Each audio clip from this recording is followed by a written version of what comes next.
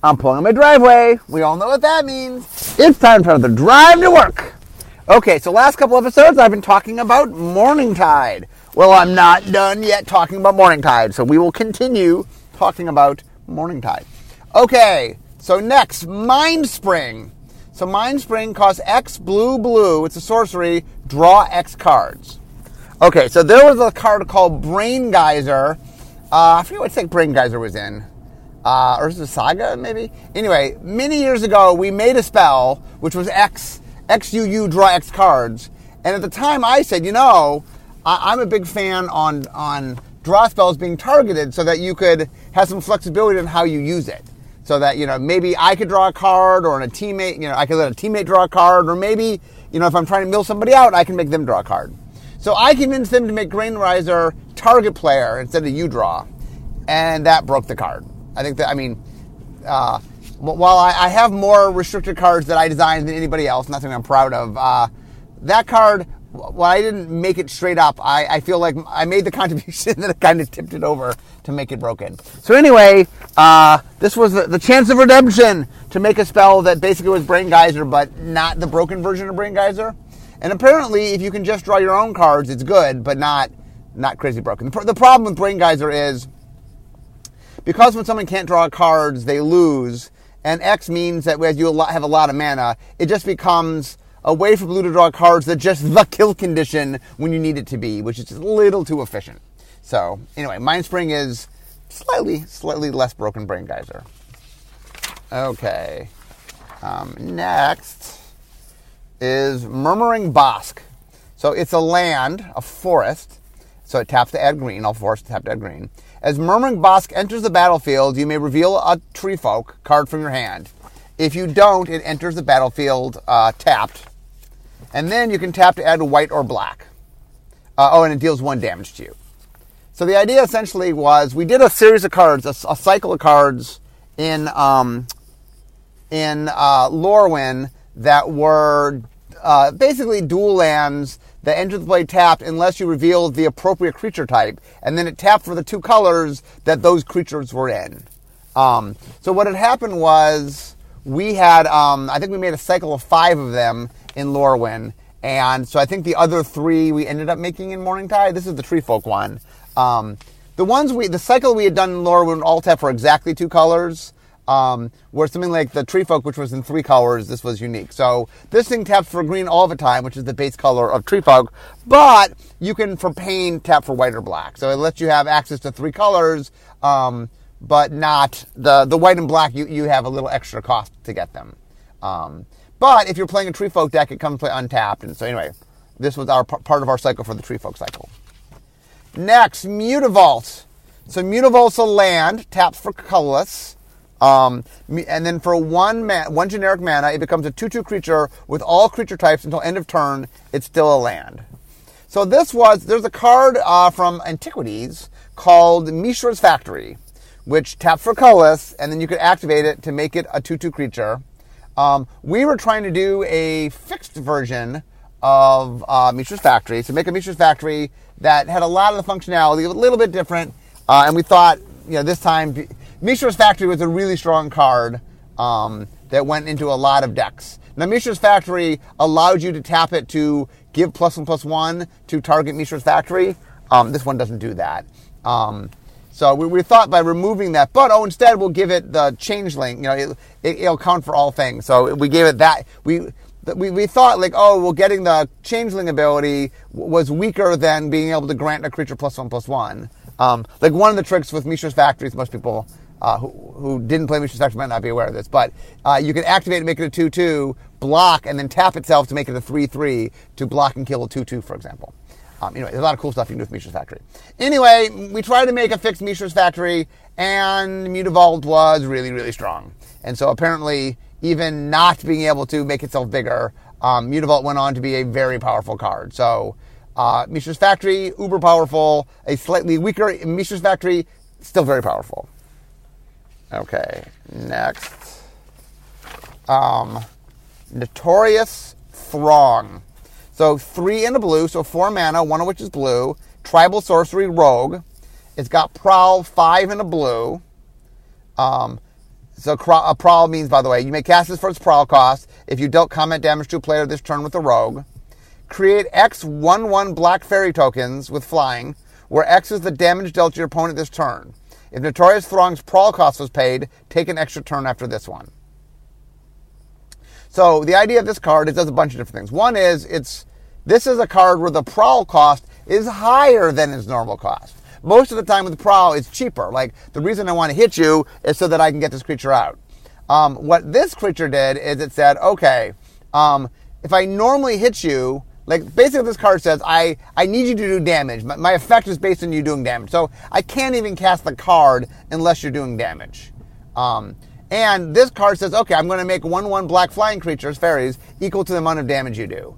But for extra mana, meaning if I did damage with a rogue, and this card only cares about rogues because the only creature type it has, it's a tribal sorcery, is rogue. But if I did damage with a rogue, I'm allowed to pay 2 more and get a free time walk. So this one's a little bit different of a prowl card. It's the idea here is not that it's cheaper, it's that you get an added effect if you do it.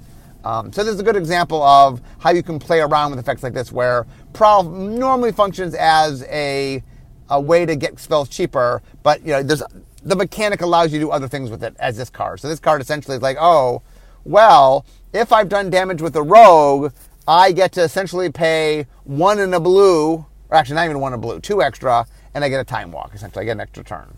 So this was a cool card. Okay, next, Obsidian Battle Axe. So Obsidian Battle Axe it costs 3 generic mana. It's a tribal artifact, a warrior equipment. Remember before I said that there was equipment for each of the classes we were supporting. Equipped creature gets +2/+1 and has haste. Whenever a warrior creature enters the battlefield, you may attach Obsidian Battle Axe to it, and then it has equipped 3. So the idea here is +2/+1 in haste, but it snaps onto warriors. So essentially what it means is, assuming you play 1 warrior turn, that warrior will have haste. I'll have +2/+1 in haste. So it goes really good in a more aggressive deck. One of the problems with equipment in aggressive decks is usually you're using up all your mana because you're trying to hit the curve, and you don't have the mana to equip your equipment. But this thing, once you get it out there, you don't need to spend the mana. It just keeps snapping on to all the different creatures or different warriors that you have. And so, this was made to be an equipment that really had an aggressive element to it that was advantageous. Okay, next. Una's Blackguard. So 1 and a black, so 2 total, 1 of which is black. It's a 1/1 fairy rogue, so it's a creature. It's flying. Each of the rogue creatures you control enter the battlefield with an additional +1/+1 counter on it.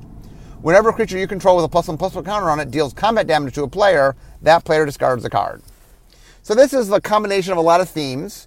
There's a bunch of cards in the set that grant +1/+1 counters to a particular card type, class type, when they enter the battlefield. This is part of that cycle.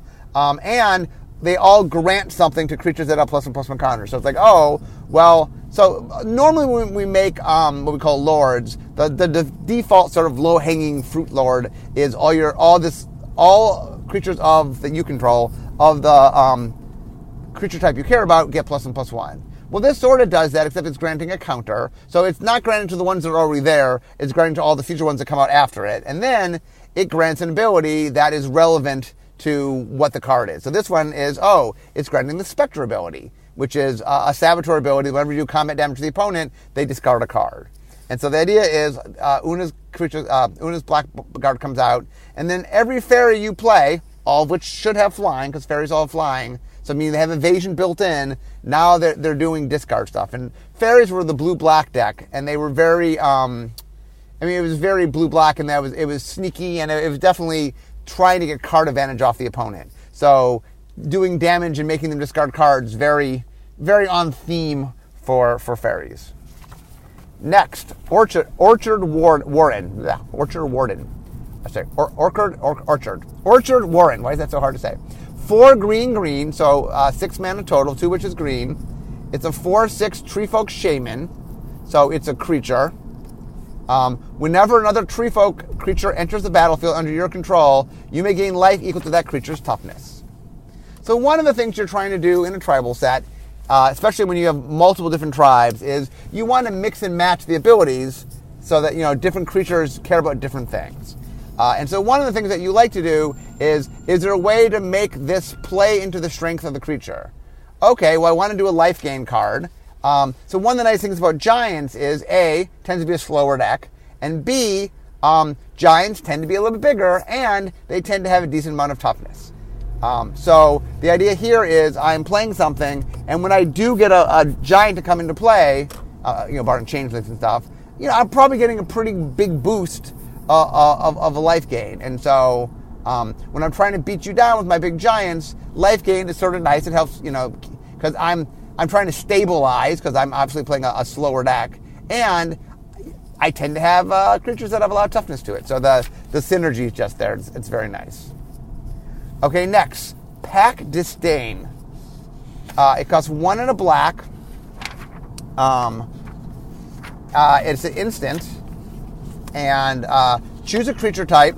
Target creature gets -1/-1 until end of turn for each permanent of the chosen type. So this one's a little bit different. This is a scaling effect based on a chosen creature type. So normally in tribal sets, and sometimes outside of tribal sets, we do this like choose your own creature type cards. And the reason we do that is we like to make cards that are adjustable so that you can sort of make the tribal deck you want to make. It acts as glue for all the tribes we're supporting. It's like, oh, well, if you're playing black, this can go in any tribal deck that's playing black, and you just name the tribe that your deck cares about. The neat thing about this thing is it's a scaling effect that has sort of what we call a ceiling, which is, okay, I'm going to kill a creature. The worst I can do with this is kill it. So let's say I have lots and lots of creatures in play, lots of permanents in play. Oh, okay, well, then I really kill it, And the neat thing about this is it's cheap, and so it can come down early. But because you have to count the number of creatures, it really changes in power over the time. So like early on, for 2 mana, I'm getting, -2, -2, -3, -3, something that's pretty fair. But later in the game, my 2 mana might get me a -12, -12, or -13, -13. So it definitely adjusts as you're playing. So that's kind of cool. Okay, next. Reach of the Branches. 4 and a green. So it is a tree folk. Hold on a second. I'm sorry. It's not a. I saw tree folk. I was thinking creature. It's a tribal instant. Tree folk. Create a 2/5 green tree folk shaman creature token, and whenever a force enters the battlefield under your control, you may return of the breaches from your graveyard to your hand. So the idea essentially is this is a repeatable token maker. So it's making 2/5 tree folk tokens. That's a very quirky token to make. 2/5 tokens are not something we make very often. In fact, in the history of Magic, maybe there's 1 or 2 others, but this might be the only card that makes 2/5 tokens. So it's pretty flavorful for a tree folk. And 4 and a green for a 2/5, not particularly good. But the idea that I keep getting it back, and all I need to do to get it back is play a forest. One of the things we played up in this block was a synergy between forest and tree folk. We thought that was very fun. That the flavor is very cool. That, plant a tree, you play trees, and get more tree folk. So we thought that was pretty flavorful.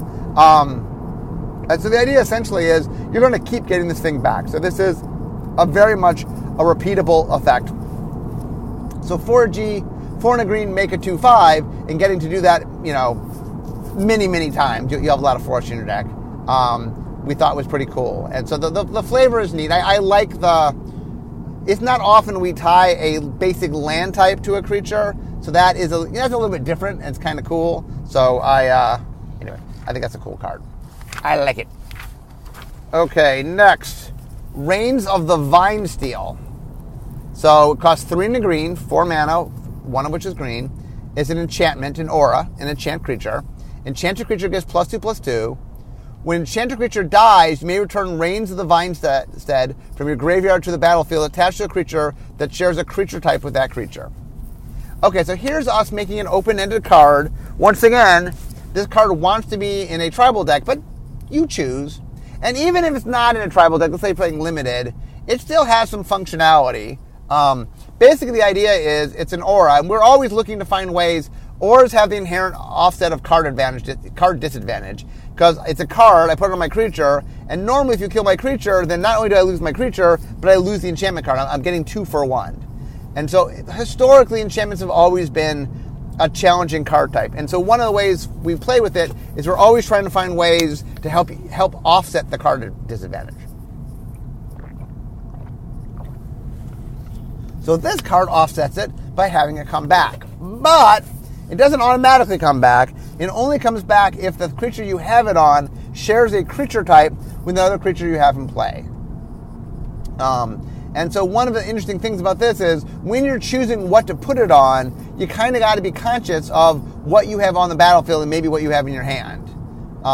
This is also a place where changelings do this cool thing where changelings function as intermediaries. So let's say my creature dies, I have a tree focus, something that dies, I can move it to my changeling, and then when my changeling dies, I can put it anywhere because the changeling has all creature types.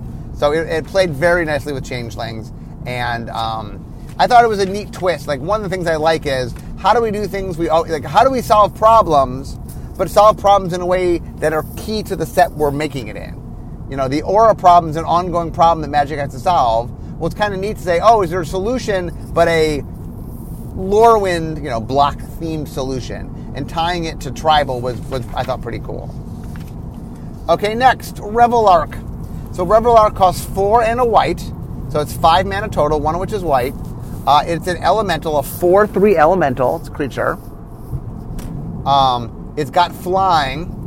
When Reveillark leaves the battlefield, return up to 2 target creatures with power 2 or less from your graveyard to the battlefield.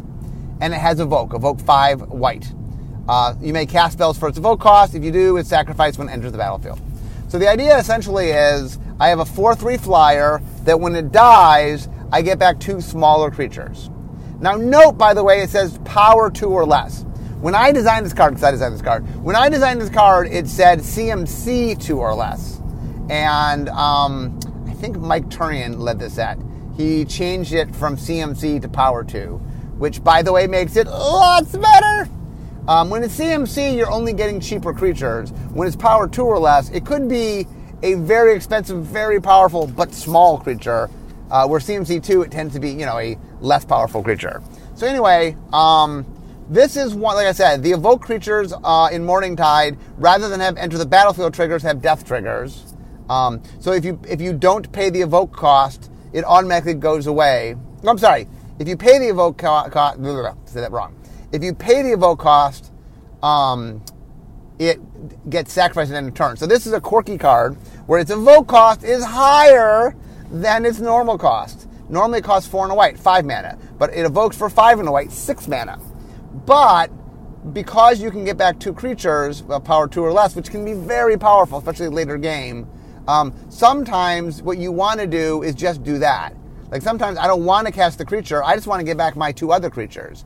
So for 1 more mana, essentially you can convert it and say, I don't want to wait for this to die, I'm going to kill it. And so this is one of the things that's fun to play around with as we take mechanics and we play with them, is the fact that you can sort of do things that are a little antithetical to how they normally work. Like I earlier talked about a Prahl card that was more expensive. Well, that's not how Prahl normally works, but it's fun to sort of say, hey, this one's a little different. Now, Reveillark went on to be a very powerful tournament staple card, a very powerful card. And so it turns out that sometimes you do want to pay more Evoke, and that people will do that. Okay, next, Rhys the Exiled. Rhys spelled R-H-Y-S. 2 and a green. It's a legendary creature. It's a 3/2 legendary creature, elf warrior. When Rhys the Exiled attacks, you gain 1 life for each elf you control. So it gains you life. And then for black, sacrifice an elf, you regenerate her. So Rhys is...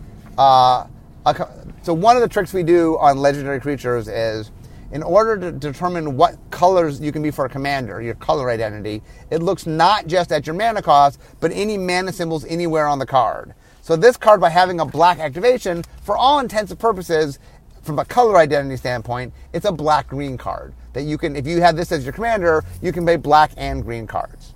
And what this does is it combines the two abilities pretty nicely. It says, hey, you want to attack with me. I'm a 3/2, for 3 mana, 3/2, and you gain life every time you attack with me. If I attack by myself, well, I'm an elf, so you gain 1 life. But in an elf deck where I have lots of elves, you can gain a lot of life, because elf decks can be very aggro and attack with a lot of creatures, and you can gain a lot of life. And then, now note, you could play this in a mono green deck, do that, and never have to use the black ability. That's possible. But if you have black mana, what you can do is you can sacrifice a different elf to save this elf. One of the things the elf deck does really well is it makes a lot of elf tokens, and it has a lot of cheap 1-drops that later on aren't as important. So the idea is, since this thing's what's gaining you a lot of life, you can sacrifice a different elf to keep this elf alive. And so, anyway, I know this card there's a bunch of people that play Commander with it. It's a good, if you want to play an elf deck and you want black and green elves, this allows you to play a black-green elf deck. Okay, Roar of the Crowd. 3 and a red. It's a sorcery, so 4 mana, 1 of which is red. Choose a creature type.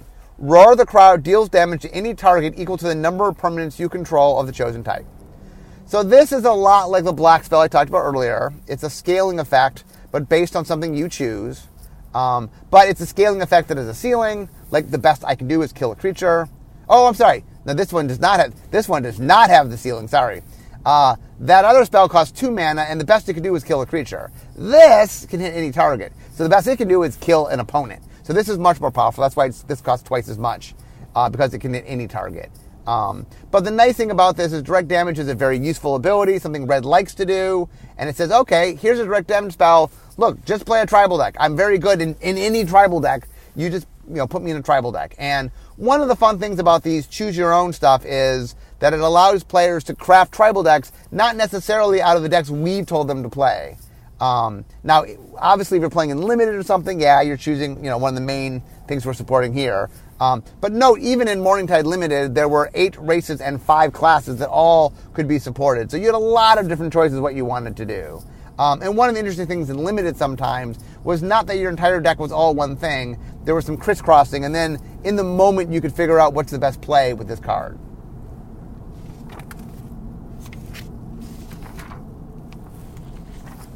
Next, Scarblade's Elite. Scarblade's Elite is black for a 2/2 elf assassin. It's a creature. Tap, exile an assassin card from your graveyard, destroy target creature. So one of the things we did, since this was the class set, was we made a bunch of one-of class matter cards. So assassin was not one of the supported classes for Limited, but there are some assassins in it. There are assassins in Lorwyn, assassins in Magic. That's a creature type we do. This was an assassin lord. And what does an assassin lord do? Uses assassins to kill people. This one makes use of the graveyard. So the idea essentially is I have my assassin deck. I'm doing all my stuff. And some of them are going to die because the nature of using assassins, you have to attack with them, or sometimes you sacrifice them. So this is using assassins in the graveyard as a resource. So it's sort of like, okay, play an assassin deck. Hey, some of your assassins are going to die because assassins tend to be smaller in nature. And then this allows you to use that resource as a means to kill things. And it's 2 mana for a 2/2. Note that most assassins are black, so it's quite possible that an assassin deck would be mono black, in which this is a 2-drop. So black 2/2 is not hard to hit if you're playing a mono black deck. So this was really geared toward a mono black assassin deck. But once again, there's some multicolored assassins, but I believe assassins is almost solely a black thing. Okay, next, Shinewind. Did I say that correctly? Shinewind. So 1 and a W, 1 and a white, so 2 mana, 1 of which is white. It's a 0/0 elemental, flying. Shinewind enters the battlefield with a +1/+1 counter on it, so it's a 1/1 essentially. 1 in white, remove a +1/+1 counter from Shinewind, destroy target enchantment.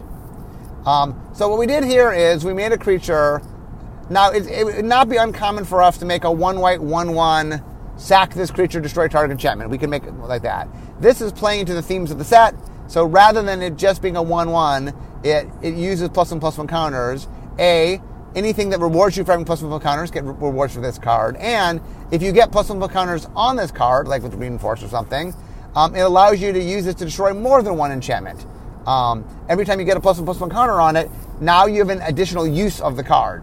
The card comes with only one use, so normally it can just kill one enchantment. But for 1 and a white for a flyer, 1 and a white, 1/1 flyer to sack destroy enchantment, that's the kind of card we make, and this card just has upside. The +1/+1 counter can enhance other things. You can use other, you get multiple uses if you enhance this thing. So it's a good example of us taking something that we normally do and just finding a way to make it a little more this set. Okay, next. Squeaking Pie Grubfellows. 3 and a black. So it's a 3/2 Goblin Shaman. It's a creature. Kinship. At the beginning of your upkeep, you may look at the top card of your library. If it shares a creature type with Squeaking Pie Grubfellows, you may reveal it. If you do, each opponent discards the card. So I talked about Kinship before in a previous podcast. It was a new mechanic to this set. It was trying to play in the clash space of, I have creatures that sometimes will do this thing, but not always. And the way you increase the chance of it happening was the more tribal your deck was, the more often these effects go off. So this is a 4-mana 3/2 that some of the time I make my opponents discard a card. And so, also, by the way, Squeaking Pie Grubfellows. One of the things we were playing around with in Lorwyn and Morningtide was making our creatures a little less kind of vicious, if you will. And so for some reason, there's a lot of pie throwing and things, a lot of I don't like you and I'll do things to you, but we were trying to make them a little less vicious than normal. I mean, they're still assassins and things, but a little less vicious. Lorwyn is the kinder. Shadowmoor is the dark, mean side of things, so it's a little nicer. Okay, next. Stony Brook Schoolmaster. Okay, it's 2 and a white, so 3 mana total, 1 of which is white. It's a 1/2 Merfolk Wizard. It's a creature. Whenever Stony Brook Schoolmaster becomes tapped, you may create a 1/1 blue Wizard Merfolk creature token. Okay, so each of the tribes had their own theme. So the Merfolk, which was white and blue in Lorwyn and Morningtide, had a tap as cost effect. And the way it worked is that if you tapped a certain number of Merfolk to do something, that was the cost of effects. Oh, tap 3 Merfolk to do blah. So what this thing is doing is reinforcing that by saying, hey, you want to play me. If you tap me for an effect, I get to make more tokens, which then you can use those to tap for effect. Now, be aware, you could attack with this creature, but it's a 1/2. It's a 3 mana 1/2. Not often you can attack with it and survive. So really this card was made as a means to reinforce the Merfolk theme of tapping as a cost. But the idea is if you're playing in that theme, it plays with the theme and enhances the theme because you want to tap it to get the benefit. And the benefit you get is more creatures that you can use for tapping. And so this card definitely has a... if you were making the Merfolk deck, the white-blue Merfolk deck, this was an auto-include. Interestingly, we stuck it in blue. We stuck it in white, not blue, because we wanted you, it was a very strong card for the deck, we wanted you to play white-blue in your Merfolk deck, and making tokens is more of a white thing than it is a blue thing. And so we could be more aggressive on the white card of making tokens than we could be on the blue card.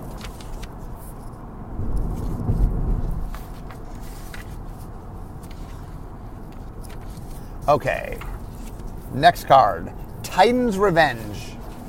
Okay, Titan's Revenge costs X red, so 2 red plus X of any generic mana. It's a sorcery. Titan's Revenge deals X damage to any target. Clash with an opponent. If you win, return Titan's Revenge to its owner's hand. So remember, each clashing player reveals the top card of their library, then puts the card on the top or bottom of the library. A player wins if their hand has a higher converted mana cost. So Clash was in Lorwyn. We continued it in Guild Pact.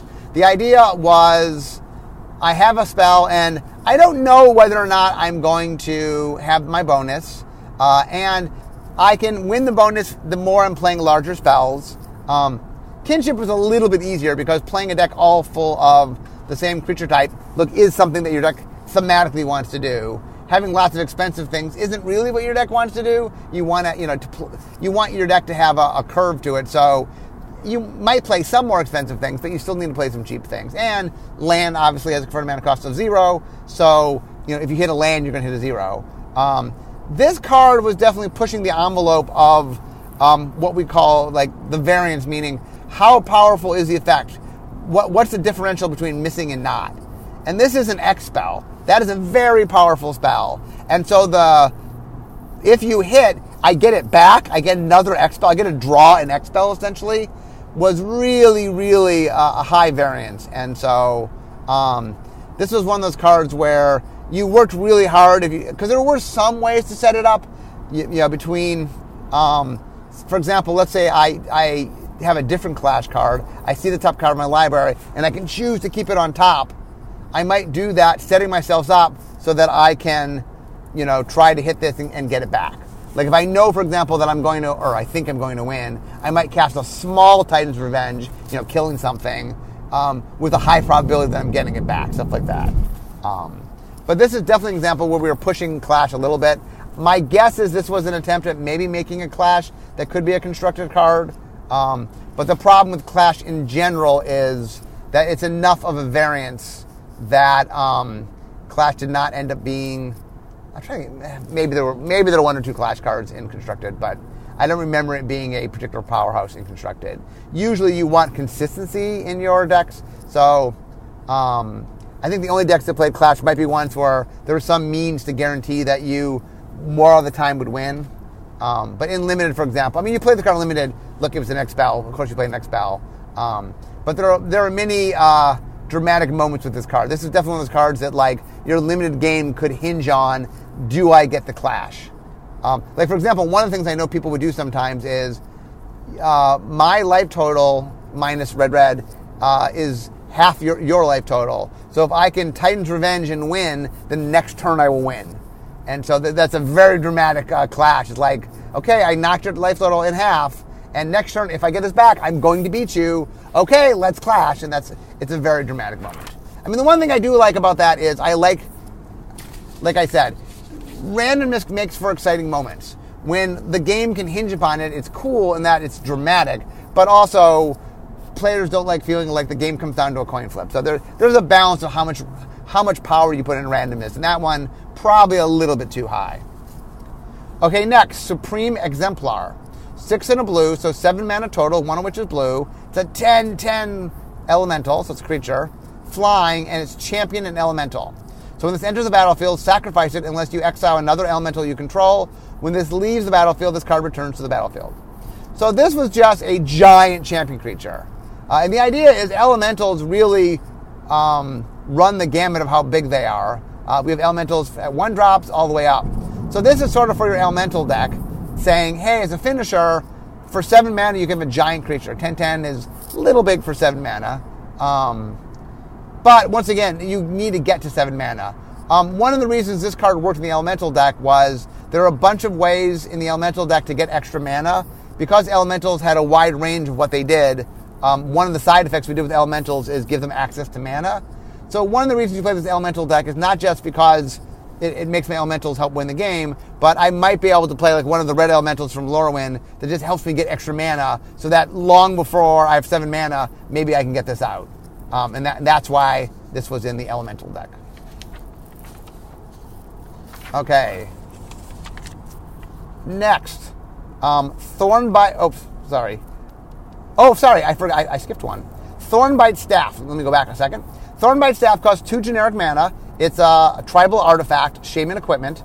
It has equipped creature has 2 and tap. This creature deals 1 damage to any target, and whenever a creature dies, untap this creature. And then whenever a Shaman creature enters the battlefield, you may attach Thornbite Staff to it, equipped 4. So this was another one of the cycle of class cards of equipment that snaps to the right thing. So this is a staff, wants to be a shaman. You can do damage with your staff, and if you kill things, it untaps. So one of the things you can do is, when I have this, if my opponent has a bunch of little things, kill a little thing, it untaps it. Kill a little thing, and untaps it. I can sort of mow down little things, for example. So it's a real good answer to, there's certain tribes that can spit out a lot of small tokens, and this can be an answer to that. But anyway, this is the shaman part of the cycle. Okay, next. Vidillion Click. 1 blue, so 3 mana total, 2 which is blue. It's a 3/1 legendary fairy wizard, so it's a creature. It's got flash, it's got flying, as most blue fairies do. When Vidillion Click enters the battlefield, look at target player's hand. You may choose a non-land card from it. If you do, that player reveals the chosen card, puts it on the bottom of their library, then draws a card. So this is a bend in blue, to be kind of big bend in blue. Really, this is a discard card. Normally, we would do discard in black. I think we were, because fairies were playing this disruptor space, we were sort of messing with where you can bend blue. And the idea here essentially is kind of like a forced loot, although the fact that you're picking first what they discard makes it more of a forced rummage. So essentially the flavor we were going for is blue can discard a card to draw a card, or blue normally draws a card then discards a card, but blue can loot, meaning I'm going to trade a card in my hand for a card not in my hand. And this effect was trying to kind of mimic that as a means. Like, how can I do discard in a black card? Oh, well, I'm sorry, in a blue card instead of a black card? Well, maybe if I do kind of a forced loot. Maybe I guess the way you do a forced loot is they draw a card, then you make them discard a card. But even then, it's really pushing it. It's really not. It's a pretty big bend for blue. Now, this card went on to be a very powerful. To this day, it's still played in any format that can play this card. There are decks that play this card. It's a very powerful card. And just because, while they're not going down a card, the fact that you're getting rid of a card that matters. Most of the time, if I make you get rid of your best card, you're not going to draw a card as good as that card. Sometimes you do. It's not, it's not, this isn't quite as good as straight up discard because they are getting to replace it with another card. But it's a lot of utility, meaning I'm downgrading their best card to most likely not as good as their best card. So there's value to that. And that's interesting. I do like the card. It's a little bit pushing it of being a black card, but I do in general like the card. It's a cool card. Okay, next, Weed Pruner Poplar. So 4 and a black for a 3/3 Treefolk Assassin. So it's a creature. At the beginning of your upkeep, target creature other than Weed Pruner Poplar gets -1/-1 until end of turn. So I'm not sure exactly how a Treefolk is an assassin. I guess you don't see it coming because it's just like, oh, there's nobody here, just some trees. But I like the idea that it's a Treefolk Assassin. I like mixing and matching. There's some fun flavor mixes. This is probably the only Treefolk Assassin, I think, in Magic. Barring changelings, of course. So this card, basically the idea here is that I just get to shrink things every turn. If this were a set with -1/-1 counters, maybe it would have -1/-1 counters and be more expensive, but it's not. So obviously there's a +1/+1 counter theme. So anyway, this is this kind of cute card. It's a Treefolk for your Treefolk deck. It's in black. And it's doing something kind of cool, which is it's giving you an answer to small creatures, which I think is a fine thing for your Treefolk deck to want to have. Next, Weight of Conscience. 1 and a white, so 2 mana total, 1 of which is white. It's an enchantment aura, enchant creature. Enchanted creature can't attack. Tap 2 untapped creatures you control that share a creature type. Exile enchanted creature. So the idea here is you're sort of messing around with two different things. First off, it is like a pacifism, although they can block. It just keeps them from attacking. So it shuts them down from attacking. And then it allows you to get rid of the creature permanently. But in order to do that, you have to have 2 creatures of the same creature type. Once again, it doesn't tell you which creature type. So you can put this in any tribal deck that has white. And not even necessarily a tribal deck, just a deck that has some overlap. This is definitely a little bit of a bend in white, and that white is... white can get rid of any creature if you spend enough mana. So I guess the idea here is, well, it's not mana. There's a hoop to jump through. And so it doesn't super efficiently get rid of creatures. But I will say it's a little bit of a bend in that it's a little bit more efficient in getting rid of any creature than white normally. It's not that white can't get rid of any creature. We do make it like expensive uncommons and stuff that do that. But this one's a little bit cheaper, especially in a tribal deck where tapping 2 creatures isn't the craziest of cost to achieve.